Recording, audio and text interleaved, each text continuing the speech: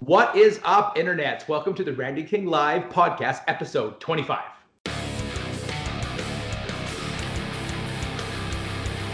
Well, thanks everybody for joining us. So as you know, there was a bit of a hiatus between our last show and this show due to the fact that my entire house burnt down, including my studio that I produced this show in. So we decided to get back going here. I have with me Joe Saunders from the Managing Violence podcast. We have a great debate built up for you. I just want to say thank you to everybody that stuck around, especially to the patrons who stuck around and didn't jump off my Patreon when I wasn't producing the normal volume of content that you're used to. As you can see, my house is very sparing. I'm actually with a webcam with Sony headphones on a box where my couch is in. That is what I'm basing this on right now. And I'm sitting in a beanbag chair. But the content's important. I really love this show. I wanted to get it out there. So we're back on track. I have 3 interviews set up this week, so expect regular episodes of the show coming out every Monday as before, as you expected. And you will see my studio upgrade, hopefully, every episode as Amazon delivers. So welcoming to the show for the first time, we have Joe Saunders. Joe, why don't you tell the listeners a little bit about yourself? Cool. Well, thanks for having me. My name is Joe Saunders. I'm based in Melbourne, Australia. I'm the host of the Managing Violence podcast, which you can see my nice branded merch right there. I host the Managing Violence podcast. My profession is I'm a violence management consultant. I work with predominantly corporations and government departments about managing customer aggression and workplace violence. I have a long history in the martial arts. I'm a Krav Maga instructor. I'm a Senshido instructor. I'm also a former international rep in judo and a couple other combat grappling martial arts. So that's me in a nutshell. I wrote a book on my days bouncing in nightclubs, and that's it. I'm sure we'll get into other stuff as we go. If you want to know more, listen to the Talking to Savages episode I did with Randy and Ryan. Exactly. I was going to say, so we've been talking to Savages. I've been on your show. We're just collaborating and growing and sharing, trying to build the markets up. So it's going really well.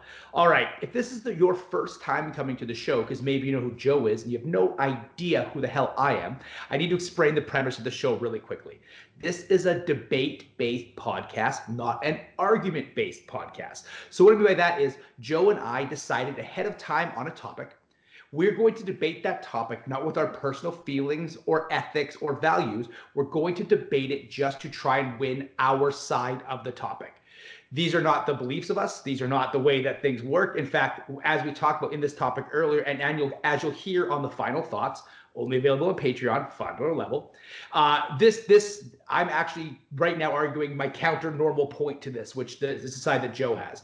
So the argument, or the debate rather, we're going to have today is going to be that is the physical part of self-defense the least important? Joe, what side of the debate are you taking? I am taking the affirmative that the physical side of self-defense is the least important component.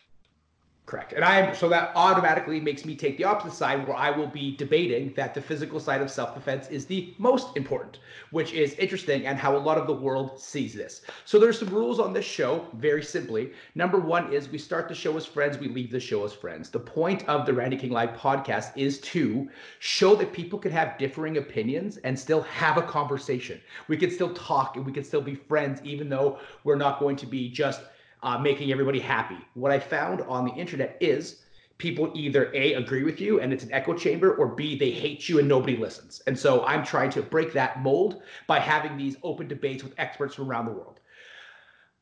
A second rule of the show is there will be no logic fallacies allowed to be used in the show. There are 15 logic fallacies that I sent ahead of time to my guest. If you would like to know what those fallacies are, jump onto the Randy King Live episode 1, where I go over all of the fallacies and the format of the show a lot deeper. If one of us, myself or my guest, Joe, is caught in a fallacy, we have to, and the other person calls it, we have to take a deep breath, apologize for using the fallacy. Joe, I'm sorry I used the slippery slope fallacy in my argument. And then we have to cede our turn to the guest so they can speak again. So we lose our turn and we have to apologize, taking a page out of Rory Miller's Con book. We're going to actual apology and then allowing the other person to chat. Listeners, if you catch us in a fallacy that we didn't catch because we're so busy being in the debate, I don't have my little whiteboard of fallacies beside me yet, feel free to send me the clip of the show or where in the show you discovered it, and I will pay for my crime and push-ups. My guest does not, I will. And also, I will promote whatever you want me to promote while I'm doing those push-ups. So if you have a product or whatever you feel like doing and you find a fallacy, shoot it to me and I will help promote whatever you're trying to get out there. We greatly appreciate the people listening, and listener interaction is very important. Also, in the comments below of wherever you're getting this, or direct message me, please tell me your favorite part of the show or your biggest takeaway. It's always interesting to me to find what people take away. So, Joe, the debate is the physical part of self-defense is the blank part. You're taking it's the least important part. I'm taking it's the most important part. Joe, we're going to start the debate now if you're ready. Absolutely. Awesome. So starting now, you have up to 4 minutes to do your opening statement. Go. Okay, so the physical component of self-defense being the physical combative side of learning how to actually fight is the least important component. And there's four main reasons that I believe that to be the case. The first is that we, in all areas of life, we tend to accept that prevention is better than a cure. Now, that's can be considered to be not appropriate in this context, but at the end of the day, if we can prevent violence from happening, if we can prevent ourselves getting into dangerous situations, if we can prevent situations from escalating, then we don't need to learn how to fight at all. And in fact, for the majority of people, if you ask them how many physical fights they've been in as an adult, that number will be either zero or very, very small. If you ask them how many tense conversations they've been in as an adult, that number will be quite high. And which goes to show that one element, being verbal de-escalation, is quite important, because any one of those tense conversations, if handled incorrectly, could potentially end up in violence. Hence, being able to prevent that from escalating is much more important than being able to physically fight your way out of that situation. Secondly, the legal consequences of physical violence. So it's very unlikely that you are going to end up in legal trouble for avoiding a situation, or for disengaging from a situation, or for de-escalating a situation. However, even if you successfully defend yourself, even if you are completely justified in your use of force, even if you did everything correct, it doesn't mean your life won't be dragged through the gutter for 4 years while you're awaiting trial, while you are potentially having to pay civil compensation, and while you're having to defend your position on something that you may have been well within your rights to do. However, you are very unlikely to encounter those impacts if you prevent or de-escalate a situation before it turns physical. Thirdly, the practicality issue. Most people do not have time to become physically competent in martial arts. It is much easier to teach someone the basic strategies of personal safety to keep themselves away from violence, and to teach them concepts about empathy and emotional mapping and assertive communication that makes them less likely to be victims, and also makes them less likely to be an asshole and to instigate a problem. I can do that in a day. If I want to teach someone how to physically fight, that is going to be probably several months of training at least. And that's assuming they have a natural aptitude and they have physical capability to do it.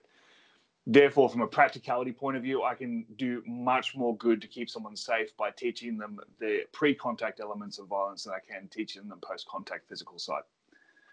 Okay, so and my fourth point is about physical fitness. So two arms to this. If someone is not physically fit, or they are physically disabled or incapacitated in some way, whether they be elderly, whether they have a disability of some way, that may preclude them from being able to learn physical self-defense. So an 80-year-old grandmother doesn't need to concern herself with how to check a tie kick. She needs to know how to avoid dangerous situations, how to identify con men, how to not let someone into her apartment or into her unit complex or whatever it is. She doesn't need to learn how to fight. And secondly, if you are going to be involved in a physical confrontation, knowing how to actually fight is less important than being physically fit and strong. If you are just in good shape, you will find that human beings have defended themselves for millennia without any karate, right? Mm-hmm. We physically defend ourselves for millennia because we are capable and strong and fit. So I believe that anyone who has basic level of physical fitness can defend themselves without training, provided they have the right mindset and all the pre-contact elements squared away. So that's my 4-point argument. Awesome. Well, let's break each one of these points down for my quick counter argument, and we'll go into open debate. So, number one, prevention is better than cure. I agree 100% with that. And again, I'm debating my topic, not my belief structure. That doesn't matter. You could eat kale all day and still get cancer. So if you do, eventually you can have, there is no perfect situational awareness and there is no perfect read of people. If the thing decides to go south, it's going to go south. So it's better to start at the worst case scenario and work your way backwards than it is to start at the best case scenario and work your way forwards. What you're pitching right now is best case scenario. We have time, space, verbal cues. We have the ability to identify a threat as opposed to the person just ambushing us. Second, legal consequences. For the legal consequences, I agree it's bad. But as we know, and if you're reading a lot of work, if you're a good person making good decisions, the odds of you having bad ramifications aren't very likely. If you're picking fights and you're being a jerk and you're the one instigating, that looks bad. But if it's a true self-defense situation and you do everything you can in that situation to physically stop it, you're probably going to land on the right side of the law, only probably. Practicality is very hard to debate. You said in your opening statement that you could show people in a day all the stuff that they need to know, but if they don't practice reps just like any other training, that day of training might not be effective. So while, yes, it only takes a day to disseminate the information, it's still going to take work and reps and training in order to under duress, under a stressful situation. So while they'll have it educationally, they may not have it in a real world situation. Last but not least, fitness. Fitness for sure. I just wrote little notes every time you're talking. So fitness, I agree with that. If you are physically fit, you're going to be you're in a lot better shape. And I use a model that I'm working with a guy named John Bullock on explaining this. We'll talk about in the final thoughts. But fitness isn't a factor when it comes to predatory violence because they're going to select you only if they think they can beat you. And a lot of your starting argument was based very off of a social violence model when predators just tend to attack. Joe. Okay. Look, I would counter some of that just with the overarching statement that it's always better to train for probability than possibility. Sure. And at the end of the day, if we can deal with the situations we're most likely to find ourselves in, and look, most violence that visits people, average people, is social. Well, okay. I'll say this is going to be different from demographic to demographic. I would say, what's your definition of average? You're right. Yeah. Demographics do change. Yep. Keep going. Demographics do change. I think if we deal with the probability issues and we talk about, it's probably actually worth defining what the pre-contact elements are that I'm referring to. Sure. So we're talking about everything from the way you carry yourself. So your posture, your sense of purpose, your confidence, and part of that is your physical fitness, because it makes you less likely to be targeted as a victim by predators, because you look like a harder target, as you mentioned. I consider that part of the pre-contact elements of self-defense. Also, situational awareness. How aware of your surroundings are you? Have you got your face buried in your phone with your headphones in, which makes you a more attractive target? These, again, are pre-contact elements of self-defense. Sure. How easily can you be goaded into a confrontation, or how easily can you identify when someone is trying to manipulate you or con you or trying to control your behavior verbally? Because as we know, a lot of predators will use verbal conversation to secure an unsafe environment, or to move you to a place where you are more vulnerable, or to, in other ways, you're using reciprocity or forced teaming or any of those other concepts to be able to manipulate you in a position where you feel like you need to give permission for something you otherwise wouldn't. So again, that is pre-contact self-defense, being able to recognize those signs. And so, yes, while my initial statements were about social violence, it does apply to asocial violence as well in terms of predatory violence. Sure. Okay, so I agree with that. But also, the saying we like to use a lot is every hunter hunts different. So while you're giving a blanket statement that you being in physically good shape will make you less likely to be selected, unless the person's trying to build a rep off you, then that makes you more likely to be selected. So then again, having the ability to physically stop something. And so I use this for my bouncing career, right? When I first started bouncing, I was too friendly and I got beat up a lot. And then when I started becoming rougher and able to fight, the low level predators left me alone, but it signaled the other lions in the jungle that maybe I was coming for some turf. So yes, and I'm jumping back to the social side of things now, because I've never debated this side of this argument before. So I'm jumping to the social side of things. When if people are looking to build a reputation, or people are looking to prove a point, or if there's some kind of message to be said, then having all of this blanket statement type physicality isn't necessarily a benefit. It could be more of a hindrance. Interesting.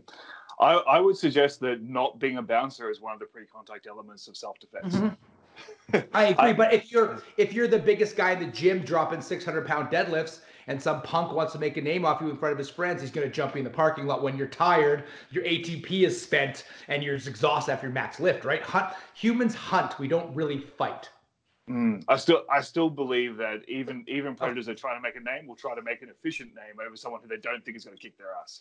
Right, and again, right. So we tend to have this view of predators as like this weak, less than junkie, but not all predators are like that, right? There's some people that could take down that person. Yeah.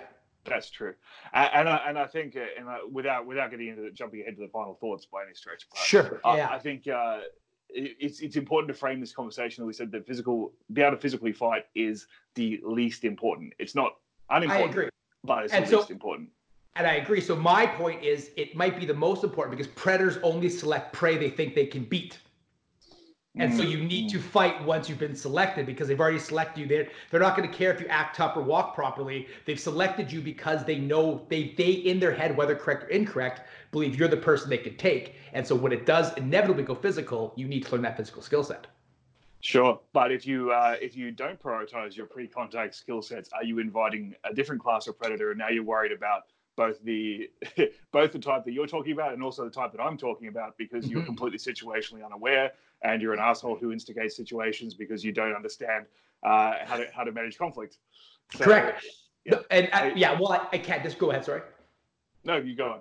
Oh, well, I can't disagree with that. That's not my point in the debate. So I have to hammer it like this. So I think what I'm saying is, like, the only way this works in my head for this debate is I'm saying the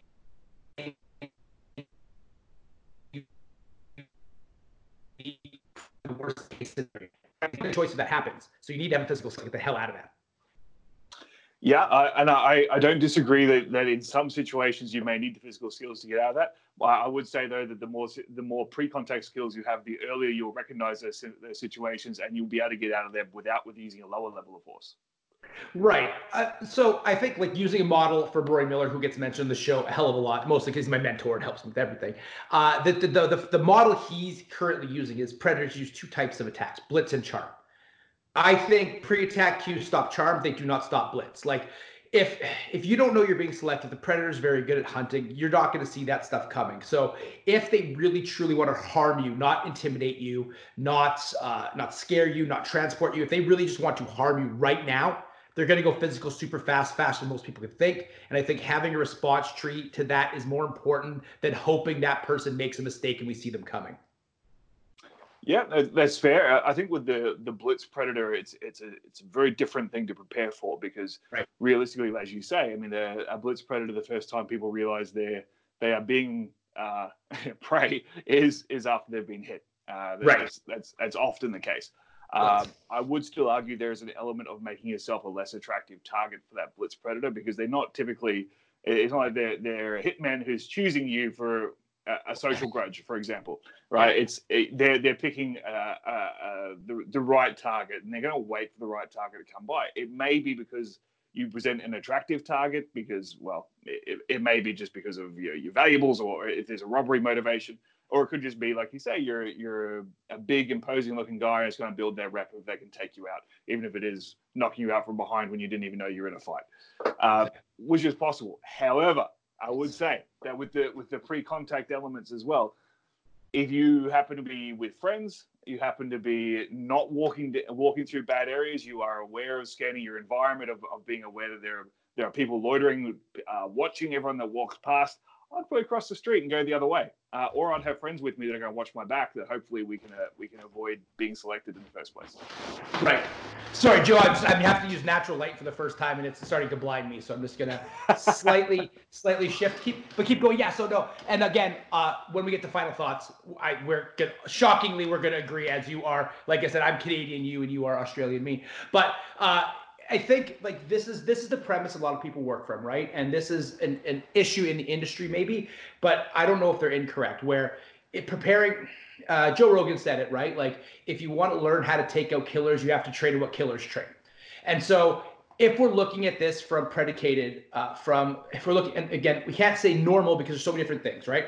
And I don't want to use the word privilege, but we're both big white dudes in first world countries. So the idea of what the violence spectrum is important, but some people just get knocked around instantaneously with no provocation because of things they can't control, their gender, their orientation, their look. And so the people, especially these more vulnerable sectors, if they're living in a place where it's vulnerable, they need the physical skill training first because they're not going to be able to de-escalate their way out of it. They're not going to be able to do it because they've been selected to prove a point, whether they're a resource or they're entertainment for the night. They need to stop this thing from happening. So physical skill set dominance is important. And also, if you're learning and this is me speaking against my own business debate format, if you're learning just the pre-attack indicators, that almost is like a talisman mentality of, well, now that I've learned this stuff, I'm going to be okay. I don't need to do the physical skills. And now I said we're not going independently, but if we prioritize physical skills less and you present it that way, then the client is also going to think the physical skills are least important, and that'll be the first thing they don't do. I would argue the same applies in the opposite way. I've seen the talisman mentality apply to, let's say, look, I worked with a guy who was a state champion in Muay Thai. He was fantastic in the ring and a complete obnoxious dick, and he ended up getting stabbed. So the reason, go on, sorry. He had a talisman mentality that didn't matter what he did, how he talked to people, or what he paid attention to, he could handle himself because he was very, very good at knocking people out. And unfortunately, that didn't help him when the other guy was prepared to put a knife in his lung. So that I think the talisman mentality applies both ways when someone thinks that all self-defense is physical. I would also argue that while there are some populations, especially globally, where violence is extreme and it will visit them without warning, there are still elements of the pre-contact, such as if we talk about something like home invasions, where if it's 3 o'clock in the morning and someone is bursting through your door, your situational awareness is zero. You're in code white. You are literally going to be woken from a daze into a life or death struggle. I would argue there's a pre-contact element of home security. There's an element of having plans in place, of knowing how to get to your family and evacuate the building quickly without having to engage in a fight. I would also argue that focusing on the physical elements always assumes that you are going to have the physical ability to survive. And if you have multiple people that are armed, good luck. I think that focusing on the physical elements assumes that it is a somewhat even fight, or that you are able to develop a skill set or a physicality that is powerful enough that you'll be able to defend yourself against that situation. And it's just not always going to be the case. If we're talking about third world countries where we have rampant extreme violence, good luck multiple people with machetes and firearms that are coming to you because you have the wrong religion. I don't care how many Krav Maga classes you've done. I think using your same, so as you turn talisman around on me, I will turn this around on you because this is fun. I think though, like again, with situations where you're predicated that people have the ability to be situationally aware. What if the person is drugged and sleepy? What if they've been drinking? What if they're tired? What if it's their 8 shift at work, right? There's this on both ends of the spectrum. So I'm also arguing against myself right now, but there's this implied thing in the self-defense world that you're always going to be in kind of this like peak performance zone if you pay attention. And that's just not the case. So we just moved. I have been drinking a little bit more than normal. I have not been 100% in a new neighborhood, right? So while I do teach and do this, the physical skill set, if my faculties fail me because I'm living my life as a human being and not trying to be in a tactical hula hoop, having the physical skill set would be very important when it does go down on the times where I am tired or I have been inebriated in some fashion. I would agree with that. And I use what I call a defense in depth model, which I stole straight away from the private security or the protective security, physical security world. So defense in depth is basically you need to have layers like an onion of different levels of awareness. So if I am, for example, if I'm drinking and I'm at home, I make sure my doors are locked, right? Yeah. I put another layer of control in place. And as we go further down that food chain of I guess, priority and effectiveness of controls, one of those controls will eventually be, do I know how to defend myself? Do I have access to improvised weapons, et cetera, et cetera? So that will be one of the controls I have at the bottom end. However, there are many layers of control before I get to that point. And I know if I'm compromising one layer of control, let's say, for example, just this past weekend, I had my kid's birthday party on, which means my doors were unlocked because I wanted guests to be able to come in. Yep. I'm more situationally aware. I know exactly who I'm expecting. I know what they look like. And yeah, look, we've got a lot of people around. It's another layer of control, and it's midday on a Sunday. It's unlikely we're going to be right. a home invasion. But again, layers of control. Awesome. So that is the end of the free podcast, everybody. Joe, that was excellent. In the Patreon, I want to talk about this layers of control thing. This is a very interesting topic. So number one, thank you for being on the show. That was super fun. This was a great debate. I always love taking the opposite side because, as you'll hear on Final Thoughts, I know not all of you are on there. You should be. Me and Joe agree on this very similarly. So that was a very interesting topic. Joe, why don't you tell the people where they can find you? Absolutely. So there's a couple of links I'll give you. Obviously, I'm on all the social medias, Facebook, LinkedIn. I'm trying to be more active on LinkedIn because I'm trying to grow the corporate side of my business. So if you're on there, please send me a shout out. I'm on Instagram. I am officially on Twitter, but I don't do much there. I'm on YouTube as well. So check out the channel under Managing Violence. And the podcast, Managing Violence Podcast. My website is www.joesaunders.com.au. If you're interested in what I do in the corporate sector, it is www.risk2solution.com. So awesome. That's risk2solution. Now, that's pretty much it. You can find me on all the platforms there. If you're interested in anything, give me a yell. I'll send you anywhere else you need to go. Awesome. All right, Joe. Well, thank you so much for being on the show. Thank you, everybody who listened to the show. Thank you for all the people who stayed on the show, even though we had a 2-week break, which was not going to happen. We try to get those as fast as possible. If you're watching this on video, you can see there's literally nothing in my house. I have a webcam and microphones just so I can talk to you and get this show out. Super fun debate, Joe. Everybody check out his stuff. He was on Talking to Savages. I was on Managing Violence. He's on this. You'll hear more from me and Joe, I think, in the future. We were talking about maybe doing some stuff. We don't know. But expect to see lots more Joe, at least.